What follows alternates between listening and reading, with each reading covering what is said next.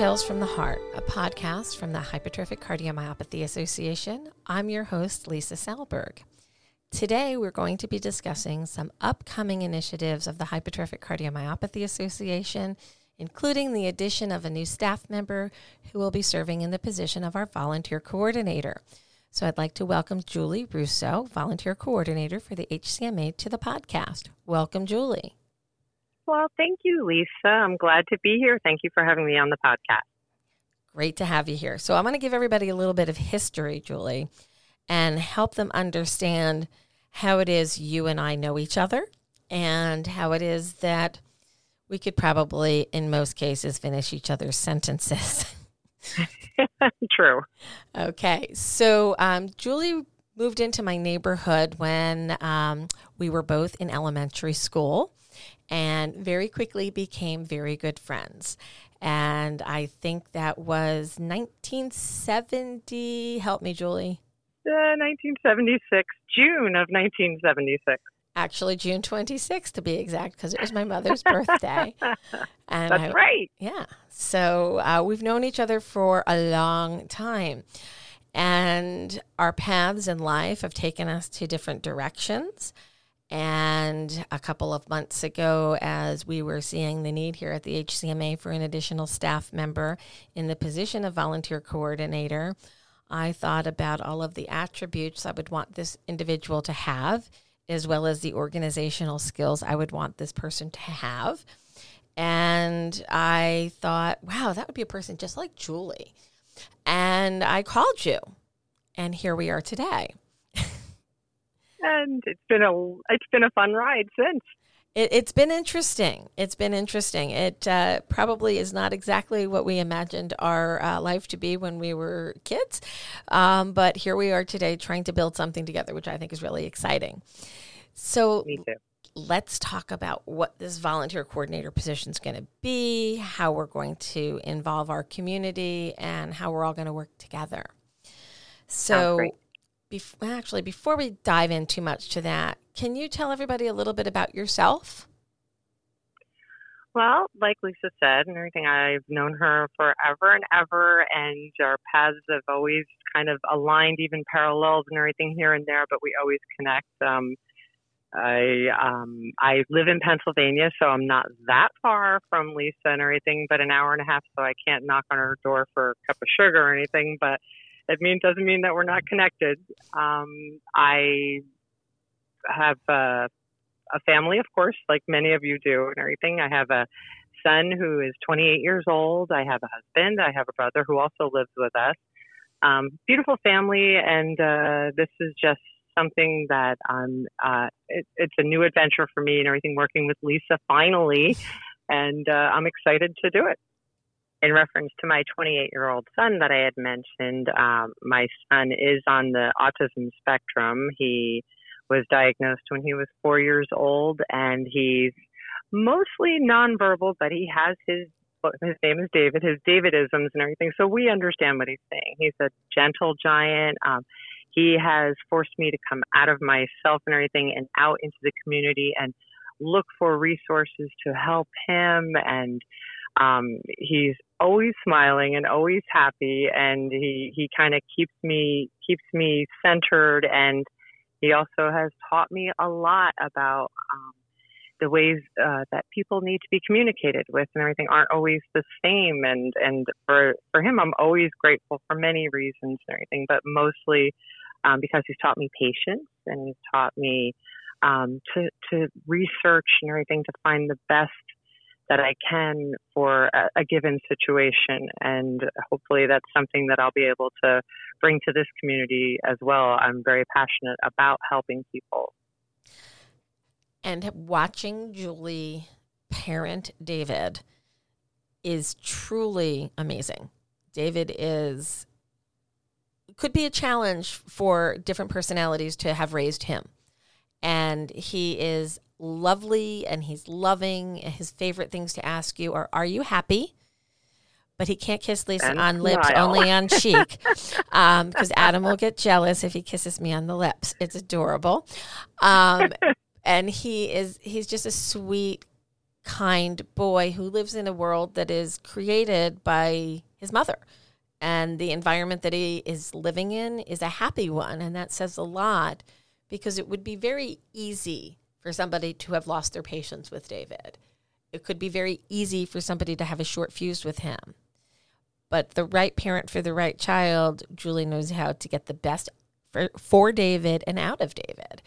And those skills you can't teach. Human empathy is something you have or you don't.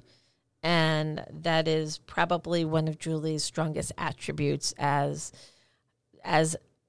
my dear friend, and is going to also be a huge attribute as a staff member in the capacity of a volunteer coordinator. Oh, you're kind, and I love you. That's so sweet. I love you too. But that's not why I hired you. I hired you because you're capable. So if there's anybody that can call me out if something's not going right and say, no, I think we really need to do this. Julie and I have known each other a really long time. So she'll challenge me on, no, I think this is the better way to do it, or no, maybe we should do this. And I love that. I really do. That's going to really help build strong programs and a strong future for the HCMA. Give everybody a little understanding of some of your professional background. What kind of jobs have you held in the past, and type of organizational skills that you have? I have a background in data management, database management. I have a training background. I developed training courses and deliver training courses all over the United States for more technical stuff, data networking type of training. But the path for training is the same regardless of if it's technical, if it's medical and everything, just to get the delivery out there and everything, and provide information to everybody. I also have a background in property management. In the last 20 years, I've had the opportunity to work with a lot of people from a lot of different backgrounds, and it kind of made me a more well-rounded person. Fantastic. So you're used to dealing with training, you're used to dealing with data, and you like dealing with people. I love people. I love dealing with people. And I'm that's definitely a people person. I've always known that about you, and that's why when I was looking for the characteristics of what kind of skills I needed, those were on my list. But additionally, I thought about what kind of a person. I needed a mission-driven person who understands the needs of communities that have special needs, whether they be cardiac or otherwise. And knowing you as long as I did, I just thought this was a fantastic fit. So we've been spending the past couple of weeks developing some programs for leadership training so we can bring our online support groups to the couches of thousands of patients with hypertrophic cardiomyopathy throughout the world. Why don't you tell them a little bit about what the training tools include and what the hopes are for the program?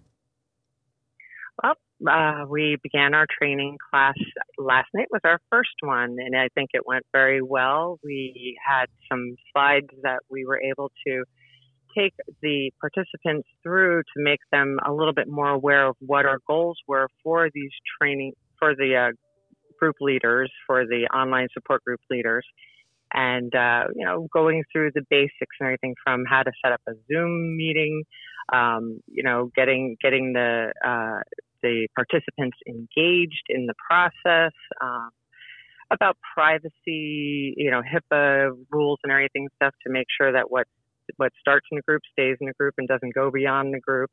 How to keep people engaged and informed is basically what we want to be able to do and support each other with. So that's pretty much in a nutshell and everything what the goal of these online support groups are, and we're really grateful for the leaders that have volunteered, and we're looking forward to it being a real success. I am too. I think we had a great start last night. We trained 10 people, and we're recording this on August 27th, 2020. So we're hoping that we can deploy some of these support group meetings before the end of September, and we will be then doing some other initiatives that will work within the groups and outside of the support groups, the online support groups. So one of the other programs that we're working to put together, and it's earlier in stage, so we don't have a lot of the training tools built up yet. But one of them is the peer-to-peer Big Hearted Friends group, which will be an opportunity for us to engage individuals who want to share their experience on more of a one-on-one basis and help somebody else through a process that they've already been through. So you and I are going to start putting together the training for that and creating the infrastructure so people can request a peer. And we're hoping that once you request a peer and you've been through a process and you found it successful, that you'll want to volunteer to be a peer mentor to somebody else down the line. So do you have any other visions on that part of the program that you want to share with the listeners? Well, I know that in the past there's always been something loosely in place with regard to peer-to-peer. This is just to make it a more organized, structured way of matching correct people to correct people with, the issues that they have that they might have had in the past, that they might be able to help somebody who's currently going through it. And like Lisa said, and everything like you said, it's just a matter of once they've gone through that process and everything, and they see how much it helps them, they might even volunteer to do that for somebody else in the future. And the peer-to-peer isn't necessarily for a specific amount of time per pairing that we do. It could be a day, a week, a couple of weeks, even a year and everything. They might even go off and be friends in the future. But once they've done that, they can have another peer-to-peer relationship with somebody else that they can help as well. And I think this is going to be an evolution. And I know that, I've spoken to many people over the years who say, I'd like to talk to somebody who's had a myectomy, who's my age, or who went to my surgeon, or who has my really religious belief. Yeah. Exactly. Just matching them up and everything. It's really important and everything that they feel comfortable with whoever they're with. Exactly. And we're going to create a tool that people can say, these are the things that are important to me. Location, age, gender, ethnicity, whatever is important to you, we're going to do our best to find somebody who's the closest match to you. So stay tuned for more information on the Peer-to-Peer project. We know that as of right now, we've got about 50 people who signed up willing to be peer-to-peers. And that was on our first brush of asking people. So I think that's going to turn out to be a very good program. And if you're interested, we'll have information online as to how to sign up to become trained so that you can be added to our peer-to-peer network. The next program that I want to discuss, and people should be very well aware of the fact that I am keeping Julie very busy with a lot of these projects that we're putting together. One of the other projects is going to tie into our rebooting of our web platform coming up in 2021. And this is going to be the Share Your Story system. Now, some of you have watched previous Facebook Live interviews, even some of the earlier podcasts where we've talked to certain patients, but it's been a little informal. We're going to create a flow of Share Your Stories so that we make sure that we're covering all of the themes. We are going to try to integrate this similarly to how we did our patient-focused drug development meeting, video vignettes, which will mean we're going to want you to not only share your story verbally on a podcast like this or similar, but we want to see that visual. So we can create video vignettes of your story.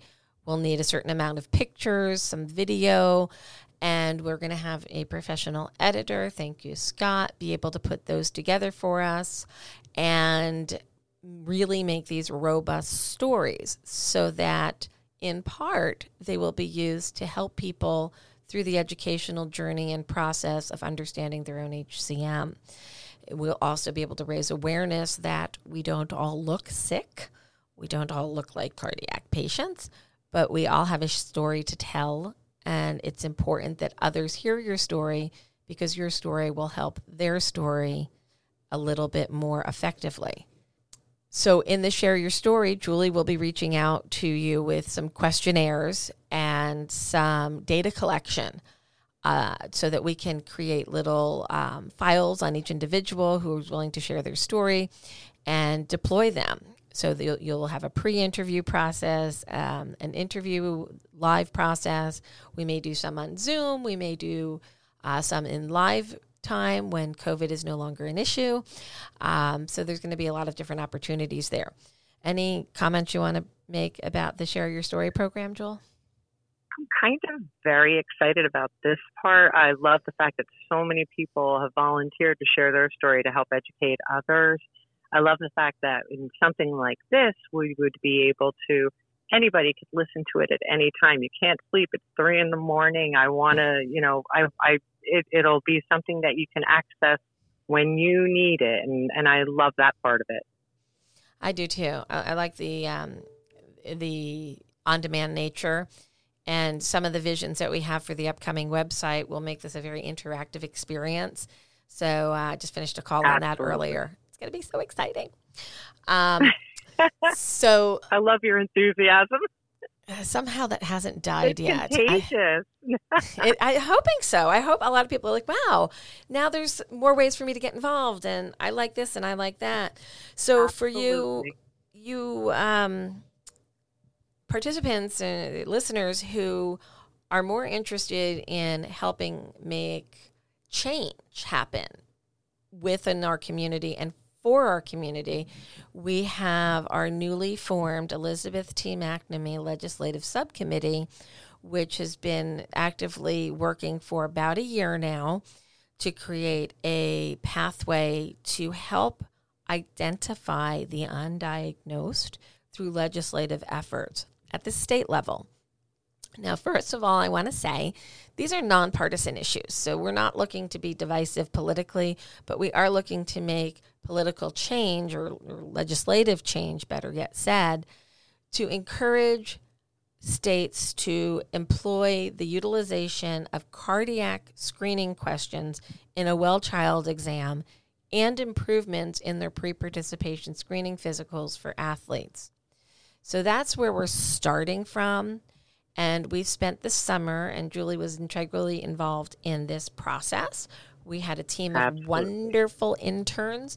So, Julie, you want to walk them through the Legislative Subcommittee intern project for the summer and what these girls were actually able to put together and what we're about to be able to deploy? Absolutely. These girls were wonderful, hardworking. They did all the groundwork and everything that we needed, from doing medical research and everything to legislative initiatives and everything that are happening or not happening in states that we've pinpointed to start off with. If I'm not mistaken, 11 or 12 states is what we're working with right now. And hopefully once that's done, it'll just be that much easier and everything to get the ball rolling in other states. But these young ladies were really knee deep in data and trying to find prevalence of any diseases and everything related to the heart that would possibly cause sudden cardiac death, and just finding the common thread and everything and all of that, and down to finding each representative from the state that would be able to assist us and everything in our efforts. The amount of work that they put into it is just really valuable to our efforts, and they have proved invaluable to the whole process and everything. We look forward going forward to having individuals actually go and knock on doors and everything, volunteer to knock on doors with all this training that we're going to be putting together to get them into turning this idea, this really important idea, into fruition, into law. So we're mirroring what we've done in New Jersey. So it's been done already. We have the background and the knowledge of what needs to be done. And I'll just go into a little bit more detail on what some of the interns put together. So we looked at some medical data, and we came up with the prevalence of all diseases that can cause cardiac arrest or have cardiac implications in the young. All the majors. So obviously there's going to be some smaller syndrome things, but we looked at the big ones: HCM's prevalence, long QT, arrhythmogenic right ventricular cardiomyopathy, Brugada syndrome, Marfan syndrome, congenital abnormalities. So we looked at all of this data, and now we have a prevalence number. We can actually now go into any district in any of the states that are in our core data right now and tell you the prevalence within their constituency. So we'll know that they have 940,000 people in their community, and we know out of all of the diseases that we're talking about, 30,000 families could be affected. That's how granular we got this data. So that's on the prevalence and why this legislation is important, because many of these people go undiagnosed for many years at a time. That helps to drive it home, right? It makes it personal. It brings it home.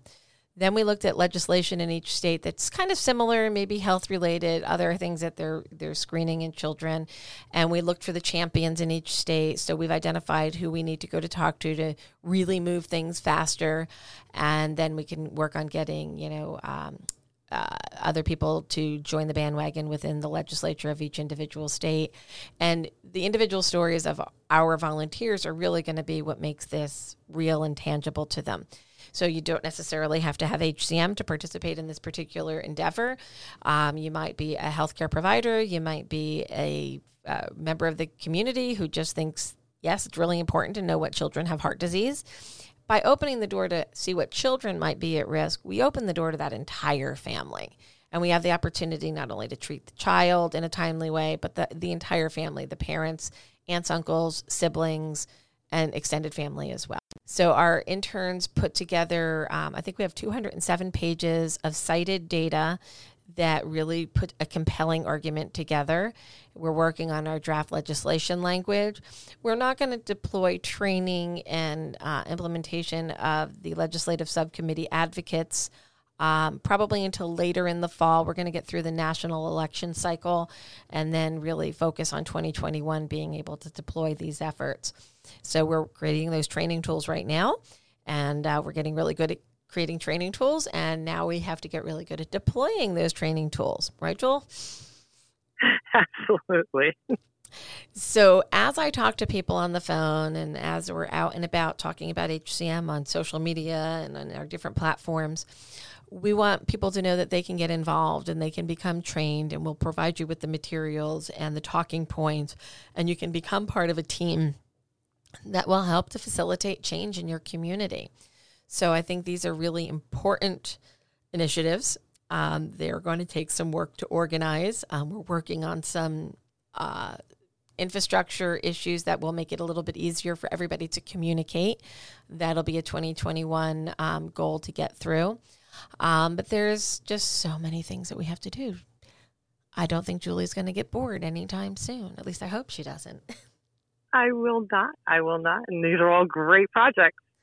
I agree. And we're going to be bringing in our medical experts as well as our patient experts to help in some of these initiatives. So if people want to sign up, as I said, we'll put some links on this podcast, and they can go to the HCMA website and learn more about volunteering opportunities. And we'll make it real easy for them to communicate with our new volunteer coordinator. And we'll be recruiting as many people as possible and training as many people as possible. And that's pretty much what we have in mind. And I want Julie to talk to us a little bit about, what do you think are going to be the best ways for people to communicate with you? Should they be using email? Should they be calling the office? How do you think is best? I am open to most every form of communication. Email always works best because if I can't sleep, I can be answering emails, and I kind of work in the middle that of the night. Your boss won't let you do that. Neither will your friend. Phone calls, whatever works best for the individual and everything, I'm available. I'm looking forward to working with a lot of you and everything, and I'm going to make myself accessible, whichever format and everything is easiest for you. Fantastic. So we're going to start in the United States with these endeavors. We will eventually be reaching out internationally. I want to stop and talk about that for a little while. I know. This is really exciting.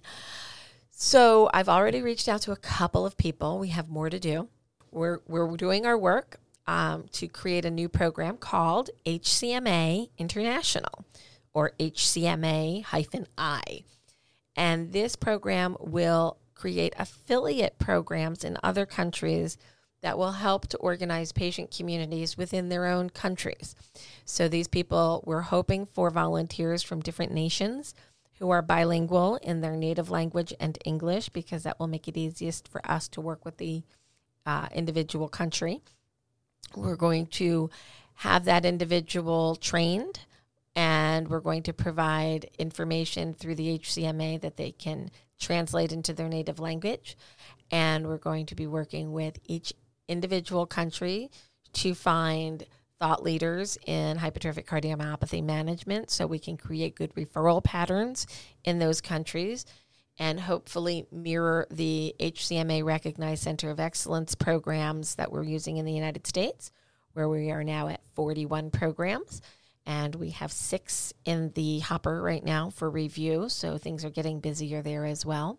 So if you're an international listener and you think you might want to get involved and learn more about how to create services like the HCMA has for U.S.-based and Canadian-based individuals, then by all means, reach out to Julie at 4hcm.org. That is JULIE @4hcm.org, and she will be able to get you on our list for when we're able to start doing the training on the international programs as well. So, Julie, you ready to meet people from literally all over the world? I am totally ready. Yes, I am ready for this. I think you are too. So is there anything else you would like to tell us about what you're learning about the community, what you feel about the programs, and what your hopes are for all of this? Well, you know what? I'm really impressed at how tight-knit the community is.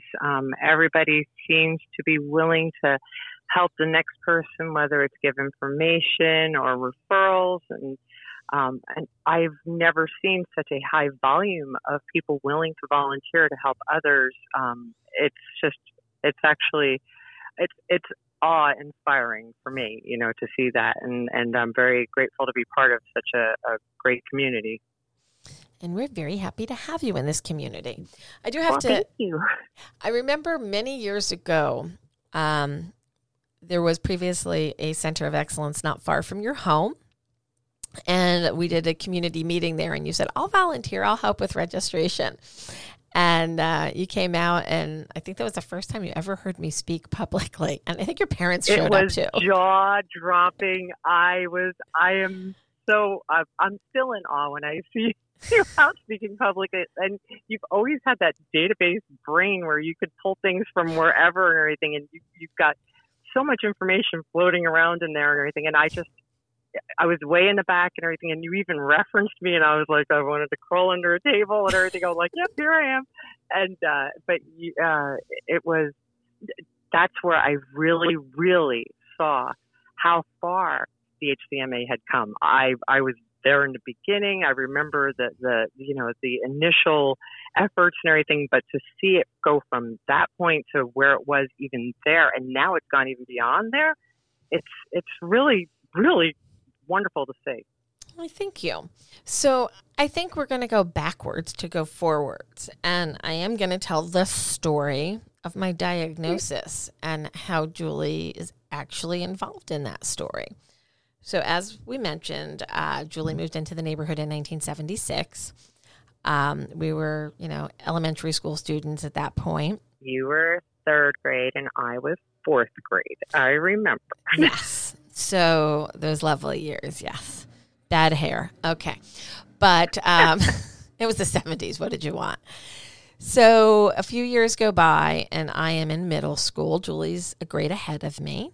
And I don't know if they still do it the same way, but back then, 7th grade girls went to the nurse's office, and they were measured and checked for scoliosis, and a doctor listened to your heart.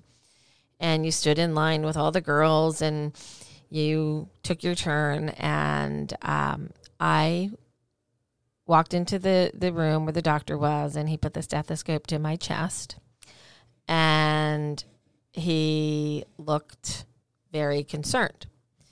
And he called for the room to be cleared. There was a smaller room that everybody was just kind of lined up in, and they backed all the other girls out. So intimidating for a child. Oh. I'm 12 at this point. So they push everybody else out of the room. They close the door. The doctor and the nurse are standing there looking at each other. Now, the interesting part of this story is I actually didn't know what they meant at the time. It took 30 plus years for me to put the rest of the story together, but I have now. And the other part of the story might be listening to this podcast. So this is Copeland Middle School in Rockaway Township, New Jersey. And I'm having my heart listened to. The doctor and the nurse of the school are looking at each other. And the doctor said, I think it's what she had. And he kind of gave some head motion. And he goes, you know the one, the stone? He was referring to the girl, and I didn't know this at the time. There was a memorial stone out front of the school. And it was a prior student who had died from sudden cardiac arrest due to hypertrophic cardiomyopathy. And they were talking in code saying, I think it's that. I think it's that. And he said, you listen. And the nurse took the stethoscope and listened, and her eyes bulged out. And I was like, oh, no, I know what this is. My grandfather died of a heart problem. My uncle has a heart problem. My sister has a heart problem. And now I have a freaking heart problem. 12-year-old Lisa with attitude and everything. And it was not fun because now everybody is wondering why the door was closed. 12-year-old girls are little evil beings. The movie Mean Girls, I could have been filmed in our school at that time, I think. So, of course, now everybody's like, what's that about? And, I don't want to pull the drama card. I don't want to get upset. I don't want anybody to see me cry. But I know what I was just told. They don't know that they told me that, but I know something's seriously wrong. So the nurse went into her sub-office, which was off of that office. The door opened. I was sequestered with the nurse, who then called my mother and told my mother that she had to get me to a cardiologist immediately, and if it wasn't done by week's end, that I wasn't going to be allowed back in school. I'm like, okay, this just went from this is a little annoying to what do you mean I can't go to school? This is crazy. So it was like a Tuesday or Wednesday, so they gave them until Friday for me to have an appointment, and I actually got one. But as I left the office, it was changing time in classes, and I heard the bell go, and I'm sitting there going, I can't believe this is happening. And I walked around the corner by the library, and there comes Julie down the hall, and she just looked at me. What do you remember from that day, if anything? I remember looking at you and everything, and you were pale, and you were not your usual bubbly self, and there was no hey Joel or anything. It was just you were very quiet, and at that point it just felt like everything was going in slow motion. Yeah, it's exactly how I remember it, and I don't think I've ever asked you what you remember. I could visually tell something was seriously wrong, and I wasn't sure what it was and everything, but I knew it was something pretty grave. Yeah, I remember saying, they just heard a heart murmur. I know I have what Lori has. I know I have what my uncle has, and, my grandfather. And bubbly Julie over here is like, you're going to be fine. It's going to be great. It's okay. Don't worry about it. And a big hug. And I'm like, I don't know if I share your enthusiasm on this one, but all right. But it was so nice to have somebody right there at that exact moment in time. And, you wonder about timing of things. And at that exact moment, you were exactly what I needed. And was I exactly right? You are great. You did great. You are fine and everything. And look at how many other people you're helping now as a result. Well, it's been a little bit of a bumpy road to get to here, but yeah, eventually you were right. I'll give you that one. But thank you. That's how it started. And, taking this full circle again. Wait, let me get back to the rest of the story on the head nods and the words between the doctor and the nurse. So many years go by. I was in my first official HCMA office in Hibernia. And the phone rings, and it's a guy who knows somebody that we grew up with who suggested that they give us a call. at the HCMA. And this gentleman had previously lived in Rockaway.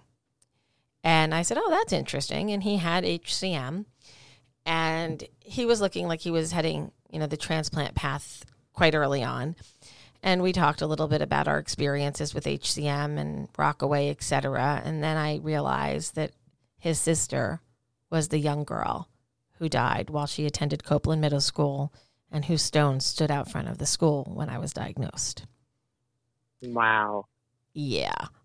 And I'm like, wow, okay. Now those subtle eye movements and the stone and this, it all came back. And then I was hearing it from his perspective, which was just heartbreaking. And he now lives in Pennsylvania, not too far from where you are, actually. And he has gone through his transplant as well, and he's doing really well.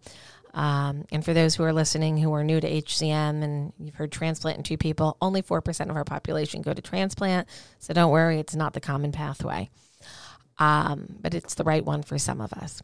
So that whole story kind of came to fruition. And when I was creating in my mind, who is the person that I need as a volunteer coordinator, who's going to get the need for support in HCM that may be affected, may not be affected. And all your skills came together. I knew your work history. I knew what you were capable of. And I called you one morning. I'm like, I have an idea. And it all started in the hallway of Copeland Middle School in like 1979, 1980, whatever that was. But that moment, it's like, no, she's got the right empathy for this. And she's also got the right organization. And she's going to kick people into action and help us keep organized. And that's how Julie became the volunteer coordinator of the HCMA. We've come a long way, baby. That we have. I thank you for listening to Tales from the Heart. For more information on HCM, we encourage you to visit our website at 4hcm.org. Join us online for the conversation on our Facebook page or in our private group. Facebook page can be found at Hypertrophic Cardiomyopathy Association. And our Instagram handle is at 4HCM Warriors. That's the number 4 HCM Warriors. Follow us on Twitter at 4hcm.org. For those members of the LinkedIn community, you may want to follow the conversation on the Hypertrophic Cardiomyopathy Association group. Join us today. We would like to thank our sponsors, MyoKardia, Invitae, Boston Scientific, and Cytokinetics for their support of this program. Please remember to sign up for the HCM Strong Tour, Big Hearted Warriors Unite. Our virtual tour will begin September 3rd and include dates September 17th, October 8th, October 10th, October 24th, October 29th, November 12th, December 3rd, and December 10th. A few other events will be added. Check the updated registration information at 4hcm.org. Hope to see you at one of our upcoming meetings. The HCMA is partnering with MyoKardia, 23andMe, and others to help learn more about hypertrophic cardiomyopathy. Learn more about these initiatives at 4hcm.org. Invitae, a genetic testing company and a sponsor of Tales from the Heart, is proud to provide free genetic testing to families with hypertrophic cardiomyopathy. Please learn more at 4hcm.org. To contact the Hypertrophic Cardiomyopathy Association, you can call 973-983-7429. You can email us at support@4hcm.org or visit us online at our website, 4hcm.org, and send us an email from there. The Hypertrophic Cardiomyopathy Association is located in New Jersey and operates on East Coast time.